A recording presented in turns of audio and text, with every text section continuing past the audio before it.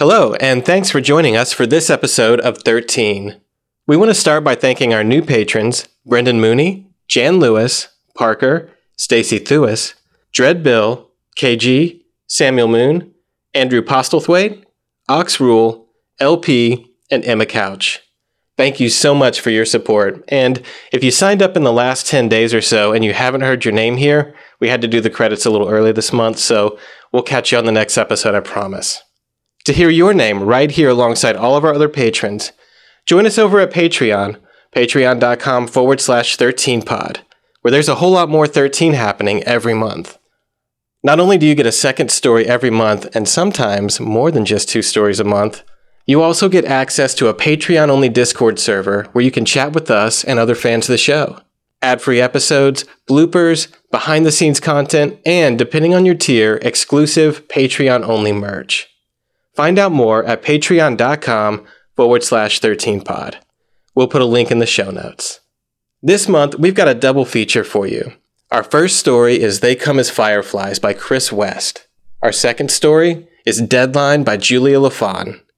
We're excited to bring you both of these authors' work, and if you'd like to submit your own work to the show, check out our submission guidelines at 13podcast.com. We'll have a link in the show notes for that too. And hey, we mean it when we say that we couldn't do this without you. Okay, get comfy. Turn down the lights. Are you ready? On with the show.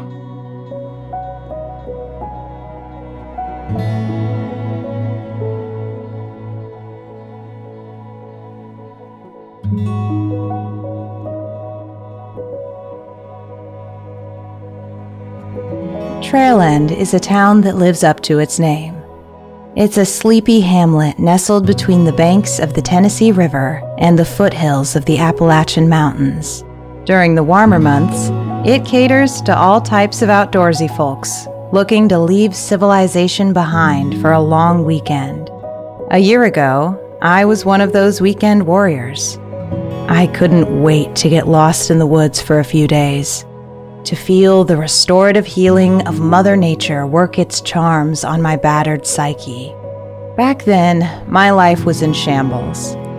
I had just graduated college with massive student loan debt and few prospects in my chosen field.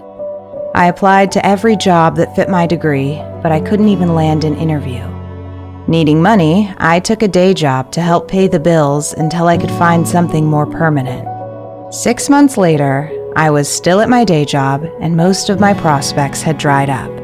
Worse, the stress from my job was eating my soul. I loved my coworkers, but management, as usual, was the worst. Every encounter, no matter how benign, left me feeling emotionally drained. The daily onslaught of being micromanaged into the ground was enough to make you want to jump out of the building. I'll give the company credit for one thing. They made the office building windows hard to break, thus saving countless lives. On top of all of that, my significant other, Charlie, and I were at a reflection point. We were both pondering the future, but only one of us was curious if it included the other person. In our best moments, our bickering was playful and fun. Lately, though, that had all started to curdle into bitterness and anger. Suddenly, my home went from being a refuge to a big black hole of suck. At the time, it felt like my life was darkening, and I wasn't sure I had a light to see my way out. Our trip to Trail End was very much needed. I was hoping to not only unwind and relax in those woods, but also I was hoping to reconnect. If the trip went well, I felt like my relationship had a fighting chance. I didn't want to think about what lay ahead if it went sideways. We drove up together in my old beat-up car. Now, I love my car, whom I referred to as Deep Blue for reasons lost to me, but my better half was not a fan. In fact, they were confident that Deep Blue couldn't handle the drive. I wouldn't hear it. Was Deep Blue ugly? Yes, she was. Did she have over 200,000 miles on her? Of course she did. Was she loud? And did she have a constant check engine light glowing? All classic cars do. But I believed in her. Despite my initial confidence, I was worried Deep Blue might not have the oomph needed to push ahead as the roads inclined. Thank God for small miracles. The old girl pulled through. Our cabin was in the middle of nowhere and looked like it was built during Abraham Lincoln's lifetime. But it was better than a tent. The interiors of the place were a bit better than the outside, but not by much. The real perk of this spot was a big river rock fireplace and a surprisingly comfortable king-size bed. The condition of the cabin was a secondary concern for the trip. The real beauty was the view. From the cabin's front porch, you had a view of a golden valley, filled with tall, sweet grass that swayed in the breeze. There was a wooden walkway that cut through the grass and led to the banks of the river. It was a sight to behold. On the opposite side of the valley was a dense, piney wood, so thick with trees it got dark hours before the rest of the valley did. When the wind blew, you could hear it push through the millions of pine needles. It sounded like the ocean. If you closed your eyes, you could trick your brain into thinking that you were near the beach. It was what I needed to help heal me. After we brought everything in from Deep Blue and set up the cabin, we thought we should head into town and grab some supplies. We needed the essentials: chocolate, marshmallows, and graham crackers, but also like real food and water and beer. I was going to grab a couple of cords of wood for both the fire pit outside and that inviting fireplace. I could already feel the tension melting away. Charlie and I both could. We stopped at Eddie's Shack, the local general store, and picked up everything we'd need for the long weekend. It was fun, actually. We joked around like we had at the start of our relationship. Nobody put on airs. We were goofy and lovey and remembered that we still liked each other. If this was a portent of the weekend ahead, I was ecstatic. Then we met Eddie. Eddie was cast straight out of Small Town Central. He was older, though how old, who could tell. His salt and pepper hair was tucked underneath a weathered trucker's hat. He wore a red and black plaid shirt that looked well worn, with black suspenders pinning it down to his shoulders. Honest to God, when we saw him, he was whittling a block of wood into the shape of an old-timey truck. Without looking up, Eddie made what could have been a question or an observation. "City folk?" I asked him how he could tell. He just laughed. I glanced at Charlie and rolled my eyes. Eddie asked where we were staying, and we told him. A cabin up by Chimney Valley. Eddie said it was a nice spot and asked if we were hunting or fishing. "Just relaxing," I answered. Eddie said it was a good place for that, before finally looking up. "Well, aren't you two a good-looking pair?" We both blushed a bit and said thanks. While Eddie rung up our supplies, he asked if we'd ever been here before. I told him it was our first time. "It really is a beautiful place," Charlie said. "We're above the Whippoorwill Trail. I can't wait to walk through that field. So many wildflowers." I spoke up too. "I saw some pictures on Instagram of the fireflies in the field at night. I think we should walk down there later and see it firsthand." Eddie chuckled to himself and shook his head. A little pang of worry rose in my chest. "Not as good as advertised?" I asked him. "No, it's pretty enough," he said. "But if I were you, I wouldn't go wandering in the valley at night. Not at all." "Wild animals?" Charlie asked. "Not exactly," Eddie replied. I asked him what he meant by that. "You have any idea how old those woods are? That mountain range?" Eddie asked. It didn't seem like a question we were meant to answer. He went on. older than the good Lord and deeper and darker than hell itself. Lots of things out there that we don't know about. I looked at Charlie and my eyes screamed, "We should leave." But Charlie wasn't quite ready. I saw that inquisitive look on their face, and I knew we weren't going anywhere. Charlie had been hooked by Eddie's ramblings. They leaned in and asked, "But you're only thinking of one thing out there, aren't you?" Eddie nodded as he bagged the marshmallows. "Yep, I'm thinking of one specific creature I'd avoid." "What is it?" Charlie wondered.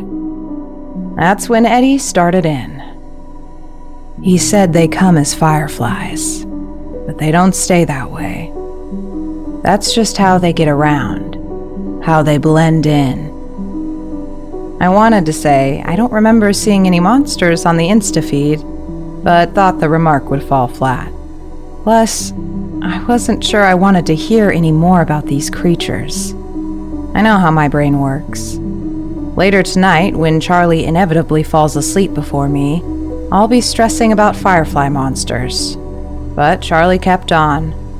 "What is it?" they asked Eddie. Eddie looked Charlie dead in the eyes and said, "The Maymen." "What the hell are the Maymen?" Charlie asked. Eddie said he didn't know exactly, but that we should stay away from them. Charlie kept on. "What do you know? Are they people?" "In a way," Eddie continued, "yes. And in a way, no. I hear they look like a person but taller, and their eyes glow green. That's how they blend in with the fireflies. But that isn't the worst part."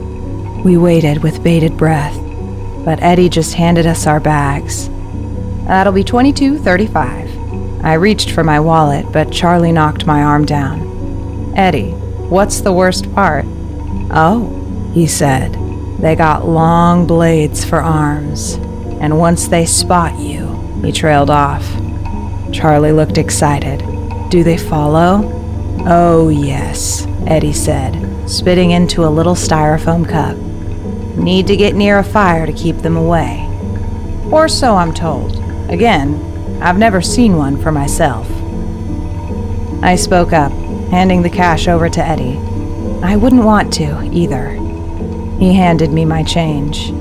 "If you've got a fireplace in your cabin, I'd keep a fire burning just in case. They can't use doors, but they can come down chimneys."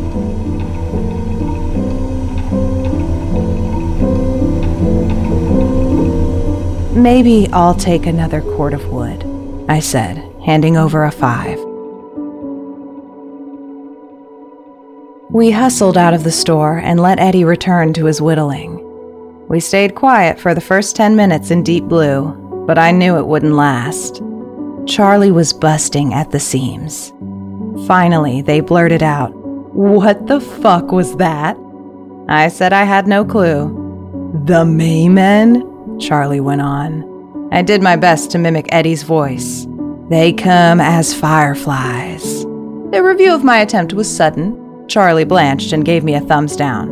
"It's a work in progress," I countered. There was a moment of quiet. I let my guard down. A little more timid this time. A little more vulnerable. "Do you think there's anything to it?" "No," Charlie said immediately. "These are some backwoods stories designed by bored people to scare tourists." Then, giving me a little look, needling me, Charlie asked, "Did it work?" I lied and said no. And a part of me, most of me, believed it. Eddie was an unreliable narrator. Charlie laughed and changed the subject. "Hey, did you grab some booze back there?" I said that I did. We got back to the cabin with some daylight still left. I wanted to get an early jump on dinner, but Charlie wanted to hit the trail before it got dark. "You don't want to walk in the river?" they asked. "Dinner will still be here when we get back." "Should I start a fire?" I asked, trying not to sound worried. Charlie saw right through me. "Let's prep a fire, and we'll just hope the Maymen leave your carefully balanced wood alone." I rolled my eyes. "You're so funny." Then, I went about setting up the fire in the fireplace. It was a smart idea to get this prepped. The walk through the valley to the river was longer than Charlie thought, and we'd both be starving by the time we got back. There was a wooden staircase from the cabin's property that led down about 50 stairs to Chimney Valley. The landing at the bottom split into 3 different trails. The most popular and longest was the Whippoorwill Trail. It was a raised boardwalk that zigzagged through the tall grass and flowers of the valley and deposited us to the banks of the Tennessee River. The walk was stunning. As we descended the stairs, I could smell the valley below me. The rush of the river was audible from so far out. And that noise mixed so well with the call of the birds and the buzzing of the bees. The valley was blooming, and countless wildflowers of different colors were all around us. We were surrounded by life, and it was mesmerizing. We got down to the river and dipped our toes in. The water was freezing, so we decided to wait to try to go for a swim the next day. We sat at the water's edge and just talked and connected with one another. It was what I needed. It was what I craved, and it was everything I'd hoped this trip would be. But it was also time-consuming. Before we realized it, the sun had started to set. We really didn't want to hike up those stairs in the dark, so we started back towards the cabin. Despite our best efforts, the night would catch up with us. When the sun sets behind the woods, it gets dark almost instantly. I couldn't help but think of Eddie asking us if we knew how old the woods were. Deeper and darker than hell itself, he'd said. By the time we were halfway home, it was clear we'd be doing most of this hike in the dark. It was okay, though, because the valley was just as beautiful in the evening. A wind picked up, and the tall grass around us rolled like ocean waves in the breeze. There were more stars overhead than I had ever seen before. I could still hear the rush of the river, constant and calming. Charlie held my hand as we walked along the boardwalk. "This feels like a dream," Charlie said. "I can't tell you how much I needed this," I told them. "We needed this," Charlie corrected. "We needed this," I agreed. We slowed our pace and just enjoyed being with each other. Charlie rested their head on my shoulder, and we strolled along the boardwalk. I couldn't see the stairs, but I knew we were getting close. The thought of climbing old, rickety wooden stairs in the pitch black was not appealing. But then, Charlie yelled out, pointing at the grass. "Look! Oh my God! There are so many of them!" I turned and followed their gaze. That's when I saw the glowing lights of fireflies all around us. Green and yellow lights winked in the darkness. There must have been thousands. It instantly transported me to my childhood. I spent summers on my grandparents' farm in the country, and at night, I'd stare out the pastures as the fireflies arrived. I put my arm around Charlie and gave a squeeze. "This is incredible," I said softly. "I'm so glad we came down here tonight," they agreed. "Me too," I said. "I gotta get a picture," Charlie said, pulling out their phone. "Come on, get close, and I'll get a selfie with the fireflies in the background." Charlie held up the phone and snapped a photo. Unfortunately, the auto flash was on, and the burst of light nearly blinded us. I winced and closed my eyes tight. "I'm so sorry," Charlie said, trying to sound sincere but also laughing. "I'll put it on night mode so it'll get everything, but you have to stand still for a few seconds." We tried again, and this time we weren't blinded by the flash. Charlie pulled up the photo and gave a little squeal of approval. "Look at how many fireflies there are." I took the phone and looked at the photo. We were surrounded by fireflies. They were all around us. It really was an incredible picture. Even though it was just a selfie, Charlie managed to get so much depth in the shot. I was about to return the phone when something in the photo caught my eye. I zoomed in on the space between Charlie and me, and I felt my body freeze. There were 2 fireflies behind us in the shot, or I thought they were fireflies. On closer inspection, they were eyes. Someone was standing on the boardwalk behind us. I didn't want to say it out loud, but I needed to tell Charlie. I pulled up the notes app and started typing. Charlie was confused. I held up the screen. All I wrote was, "Someone is behind us." In the faint glow of the phone, I saw Charlie's face go from bliss to horrified. Charlie took the phone from me and typed, "Are you sure?" I pulled up the photo and handed the phone over. Charlie looked at the photo and their jaw dropped. The phone started shaking. I grabbed Charlie's hands and I held them. I tried my best to calm us both down. I leaned in close and I whispered, "On 3, we run." "Okay," Charlie said, their voice shaking. "Is that a Mayman?" "I don't want to stick around to find out. Are you ready?" Charlie nodded and pocketed the phone. "Don't look back. Just run for the stairs, okay?" Charlie nodded again. 1, 2, 3. We both took off like a rocket. At first, all I heard was our footsteps slapping against the boardwalk, and I wondered if my mind was playing tricks on me. Then, I heard the high-pitched scream bellow from behind us. I felt it climb up my spine and lodge into my brain. I've never run so fast in my life. Charlie screamed, "What the fuck is that?" I yelled, "Just run!" Charlie got to the stairs first and started taking them 2 at a time. I was worried the weather-beaten stairs might break from us running up them, but it was a secondary concern at this point. From behind us, the creature was gaining speed. Its footsteps were violent when they hit the boardwalk. Worse, something was clearly digging into the wood with each step the monster took. Something sharp, like a knife. I suddenly remembered Eddie mentioning blade arms.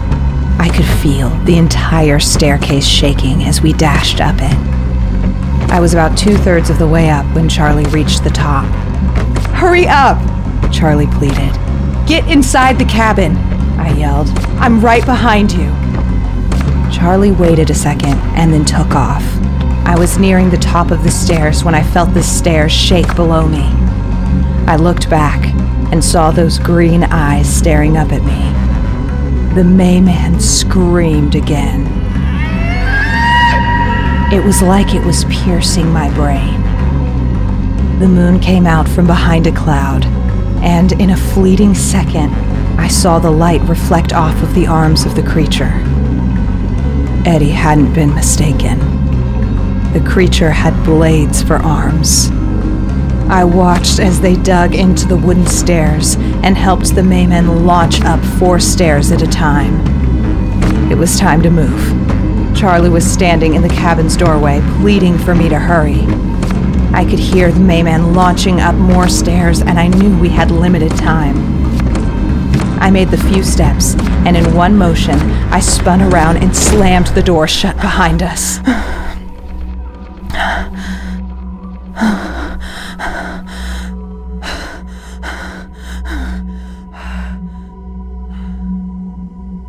It took a moment, but I regained my senses, locked the door, and stepped away. I glanced around the room and saw the big bed. That would block anyone from opening the door. We dragged it in front of the door and pressed against it, bracing for the Mayman to come crashing into the cabin. "What the fuck is happening?" Charlie asked. "I don't know," I replied, "but we're safe inside." "Are we?" "I have to believe that," I admitted. When the Mayman reached the top of the stairs, it bellowed again.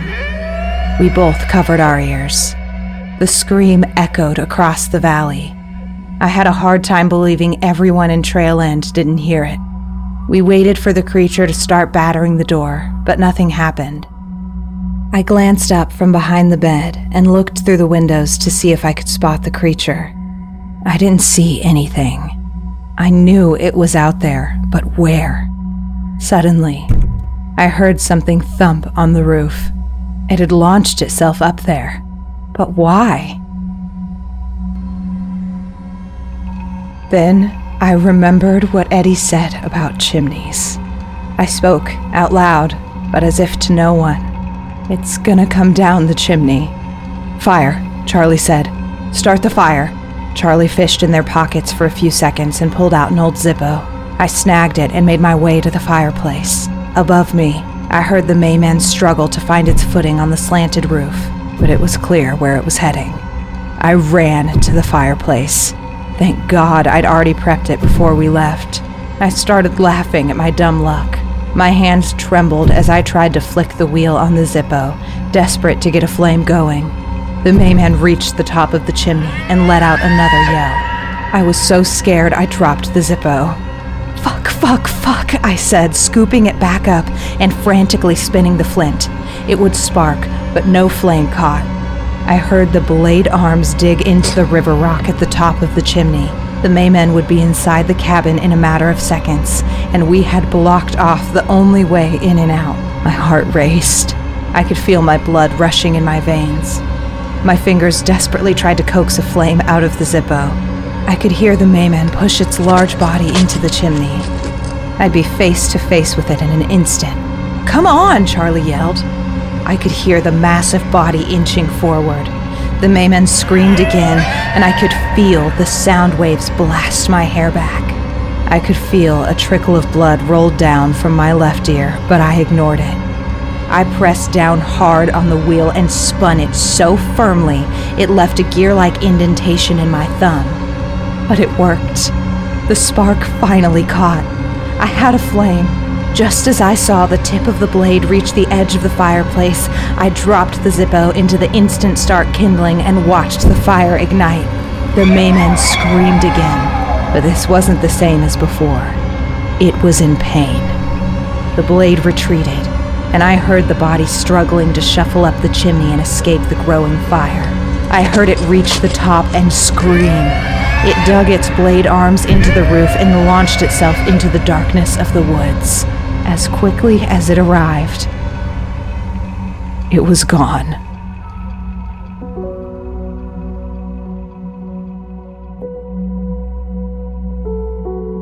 I laid back on the ground and started laughing. I didn't know what else to do. Charlie crawled over to me, and we laid in each other's arms. We didn't say a word for the longest time. We just embraced. I knew that I loved Charlie. "Think this is what they mean by the restorative healing of Mother Nature?" I asked. Charlie started cracking up. I joined in. We laid there for a few minutes more, laughing and coming down from the adrenaline spike. This was not the relaxing trip I had hoped for. Eventually, as expected, Charlie fell asleep first. I stayed up the rest of the night, feeding the fire and ensuring that the light never went out. Sometime around dawn, I dozed off for a spell, but the sunlight streaming through the windows woke me up. Charlie woke up and stretched out. "Are we okay?" "Right as rain," I said with an exhausted sigh. "We're leaving, right?" "Fuck yes," I said. We pushed the bed back in place and packed our bags up. I lit one of the last logs like a torch and opened the door. I didn't think the Mayman was there, but I didn't want to be caught off guard either. I felt dumb holding it, but I didn't care. "I can drive first," Charlie offered, and I instantly agreed. I needed to get some real sleep. I could feel the weariness in my bones. I'd be out 5 seconds into the drive. Charlie loaded up the last of the bags and slammed Deep Blue's hatchback door closed. "Think this old girl will make it home?" "I never doubt Deep Blue," I replied. "You are the only one," Charlie said with a wink as they got in the car. I walked over to the outdoor fire pit to put down my torch when I heard something shuffling at the edge of the woods. I gripped the log tight in my hands. I assumed these creatures only moved around at night, but I had no idea if that was true. "Start the car," I yelled over my shoulder. I could hear Charlie turning the key and the engine struggling to catch.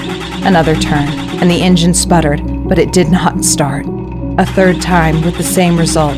Charlie leaned out the window. Could anything else go wrong? That's when we heard the Mayman scream. It burst out from the woods and arced into the sky, heading right towards me. Time slowed down as the monster descended on me. I heard Charlie yell. I heard the car struggle to start again. I saw the sun reflect off the blade arms that were mere feet from my body. And I saw my reflection in those firefly eyes. I also remembered that I was holding a torch. When the Mayman was just a foot from me, I slammed the torch into its face. The creature screamed and went up like it was soaked in gasoline. It crashed into me, but I kicked it off and I scrambled to my feet. I dashed to the car and slid inside, shouting, "Go, go, go," as I did. Charlie cranked the key. Nothing. Again, nothing. I looked in the rearview mirror and I saw the Mayman, fully engulfed in flames, steady itself and try to stand back up. I patted the dash and whispered, "Come on, girl, for me." Charlie cranked the key again and the engine caught. It roared to life. In a second, Charlie shifted into drive and floored it. We fishtailed on the dirt road, but the tires caught, and we flew down the mountain. We didn't stop driving for 3 hours. We both flipped off the "Welcome to Trail End" sign as we passed. It was safe to say we'd never be coming back.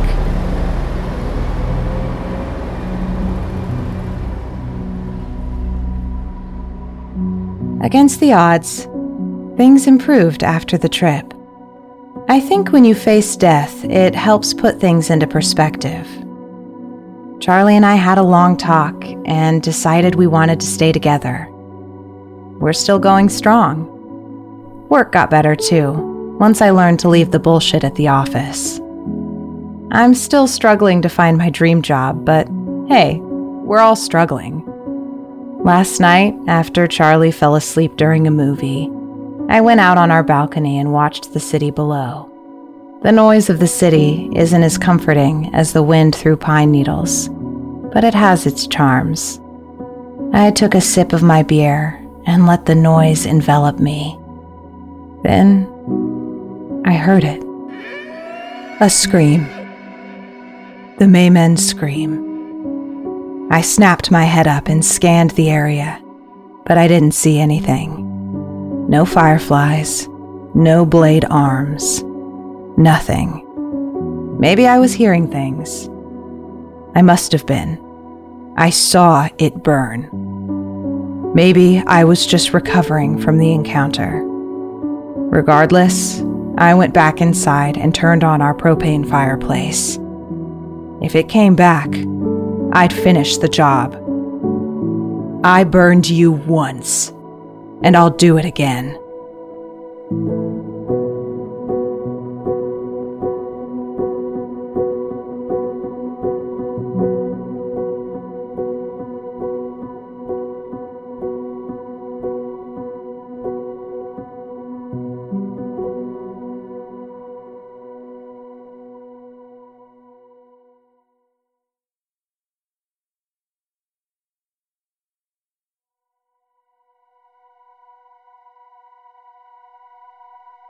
No one uses the payphone on our street after dark. Jake says he saw a guy try it a few months ago. Some poor dude whose car broke down. Says he tried to warn him off, but the guy had already closed the door. After a few minutes, the door opened back up on its own, and no one was inside. So Jake's a filthy liar. In other news, the sky is blue, the ocean is wet, and no one uses the Oak Street payphone after dark. They say it's haunted. And by they, I mean Cody, Max, and Brittany. Jake doesn't count. All three of them agree it was because of a freak accident. A truck jumped the curve, plowing right into the phone booth. But when it got rebuilt, it was still occupied by the guy who died inside the last one. Max says the ghost can't rest until he gets revenge on the truck driver. Cody says anyone who uses the phone too late dies in a car crash by the end of the week. And Brittany says that the guy was trying to call his girlfriend. So if you go in after dark, he'll force you to call her so he can try to tell her goodbye. She reads way too many romance novels. Anyway, I got bored at the library today and decided to look up whether it was true. To my surprise, the crash really did happen. The deaths and disappearances, on the other hand, well, unfounded rumors are enough to keep out superstitious chickens. And as it turns out, most people are superstitious chickens. I'm not superstitious, and I'm not a chicken. It's just after sunset, so the streetlights are flickering on. I turn to face my audience. Late enough? Seriously, let it rest.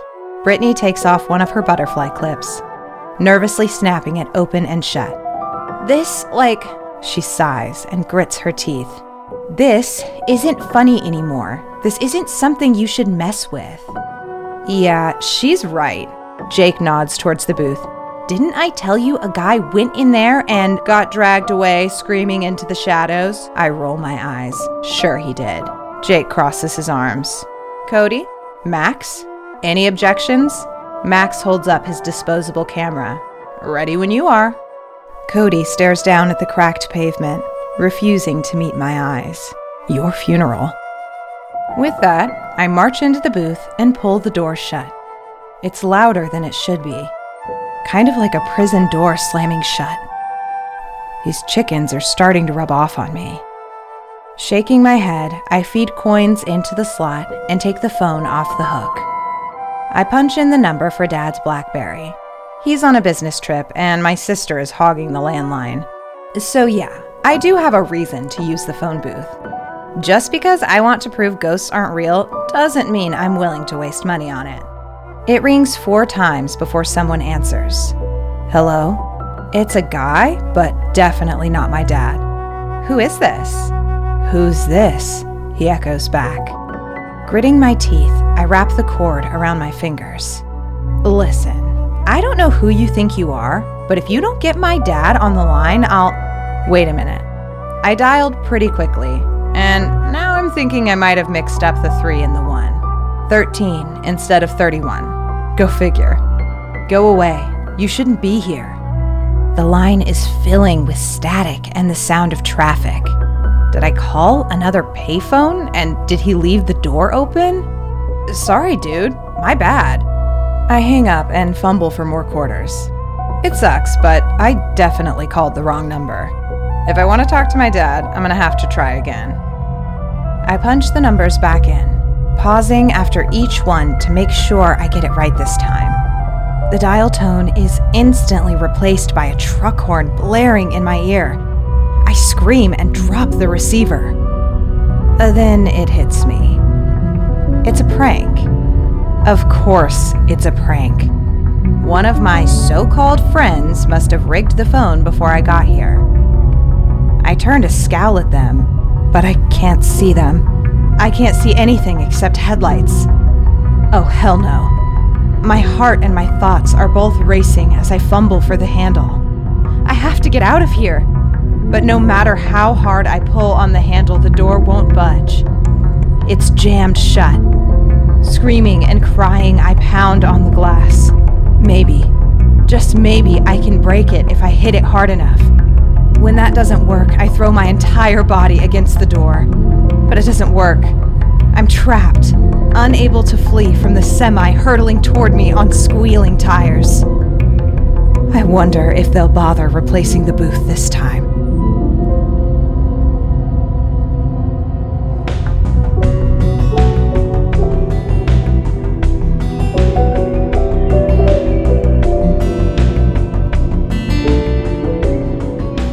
Thanks for joining us for this episode of 13.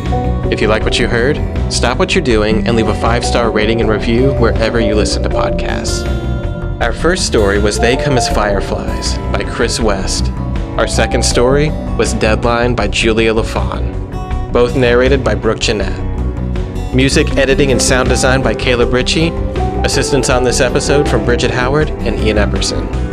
Our producer-level patrons are Rick Linville, Tattooed Fox, Rhiannon, Sean Geary, Anthony Diaz, Michael Vasquez, Paul Doyle, Amy Harper, Delta Tango, Jackie K, Chantel Payne, Nick, Emily Douglas, and Chelsea Chalace. Thank you so much for your support. Click the link in our show notes to learn more about joining us on Patreon. Check us out on social media. You can find us at Twitter, Instagram, and TikTok under Pod13, and you can find us on Facebook at 13 Podcast. We'll have links in the show notes.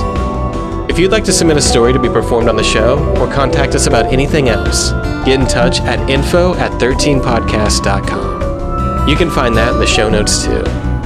Bridget Howard is looking forward to a nice, relaxing weekend in the mountains. Thanks for listening.